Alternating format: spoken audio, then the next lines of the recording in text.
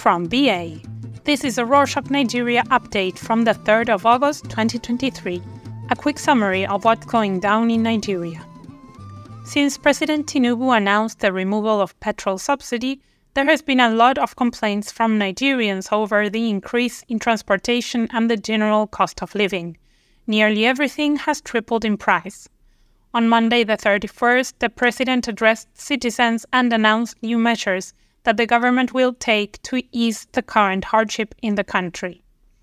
One of the announcements Tinubu made was the review of the current minimum wage, which is 30,000 naira, about $40. The president said that the federal government and the labor unions are working to determine a new minimum wage. Tinubu also said that the federal government has saved 1 trillion naira, about $1 billion, in 2 months in funds that would have been used for the payment of petrol subsidy.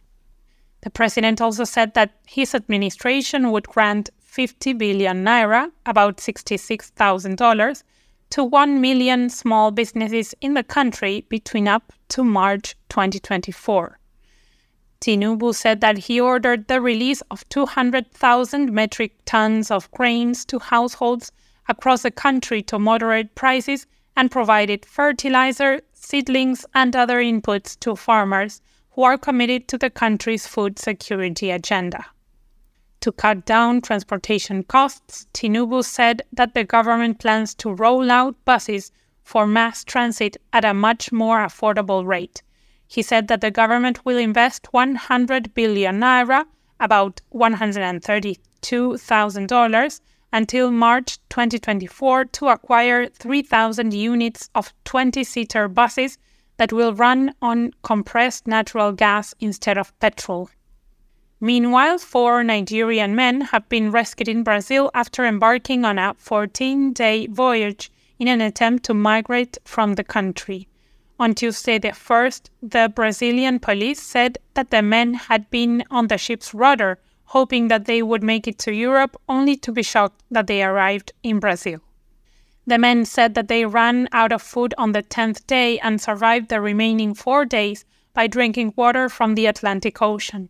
The men said that they were very scared and had tied themselves with ropes to prevent them from falling into the ocean, adding that they had been careful to not make a sound so that the crew would not toss them into the sea. 2 of the men have been deported back to Nigeria on their requests, while the other 2 have decided to seek asylum in Brazil. In other news, on Tuesday the 1st, James Cleverly, UK Foreign Secretary, visited Nigeria. His visit was part of a 4-day trip to Africa. The UK government said that the Foreign Secretary visited the country to discuss ways in which partnerships between the 2 countries can be strengthened and how the UK can improve Nigeria's economic outlook. Tinubu asked the UK to work with Nigeria to transport gas to Europe and to partner with the rest of Africa in creating, quote, a competitive, technologically advanced economy that will cater to the needs of all citizens, unquote. Meanwhile, on Monday the 31st, the World Health Organization, best known as WHO, said that Nigeria will receive 1,800 vials of diphtheria antitoxin. On Wednesday the 2nd, Walter Mulambo, the WHO country representative, said that Nigeria will also receive erythromycin 4 in 2 weeks' time. Both drugs are used to treat diphtheria. However, while that seems to be some good news in the health sector, on the same day, tragedy struck. Fuare Diaso, a doctor at Lagos Island General Hospital, died in one of the hospital's elevators because it fell from the 10th floor. According to a Twitter user and worker at the hospital who identified herself as Moye, she heard a big crash just a few minutes before she was going to use the lift. The doctor said that engineers came to the scene nearly an hour later and that Diaso kept saying she didn't want to die. Moye said that when Diaso was eventually rescued, there was no blood available at the hospital to give her and that the emergency care was poor. She explained that the elevator has been a source of concern to the doctors for years, but complaints to the government and hospital management were never attended to, adding that sometimes pregnant women have to climb 10 flights of stairs. The ISO's death triggered anger and frustration from many medical professionals and other citizens who lamented about the poor state of healthcare in the country. The Lagos state government said it will start an investigation into the matter. Recall that there was a lot of frustration and complaints from citizens following the increment of school fees in government-owned high schools. Shortly after the increment, federal universities also began to hike their fees by over 100%. In anger, the National Association of Nigerian Students earlier threatened to stage protest if institutions refused to reduce their tuition fees.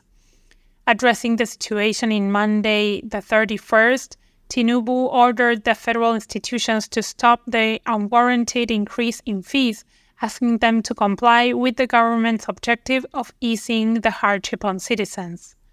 Tinubu also lifted all restrictions on student loans so that anyone who needs to access the funds can do so. Speaking of the president, here's some good news for residents of Abuja. On Monday, the 31st, a presidency official told The Cable, a Nigerian newspaper, that Tinubu finally moved to Aso Rock on Sunday night, 2 months after his inauguration. However, on Sunday night, the president was said to have moved to the Glass House, usually a transit accommodation, pending the completion of the renovation of the president's official residence. Since his inauguration, he had been operating from a private residence in Asokoro, but the security measures led to public complaints of heavy traffic that would last for hours as a result of road closures and restrictions. According to The Cable, the president's official residence would be ready in August. Recall that former President Buhari moved into his official residency 3 weeks after his inauguration. In another presidential update on Wednesday the 2nd, Tinubu said that the Port Harcourt refinery will begin operations by December. He said that production will begin after the ongoing rehabilitation contract between the Nigerian National Petroleum Company, best known as NNPC Limited, and Mayer Tecnimont SPA is completed. The Port Harcourt refinery is one of the country's 3 oil refineries, with the other 2 in Warri and Kaduna. Recall that in 2021, the NNPC started the rehabilitation of the refinery after the Federal Executive Council approved the sum of almost $2 billion for the project.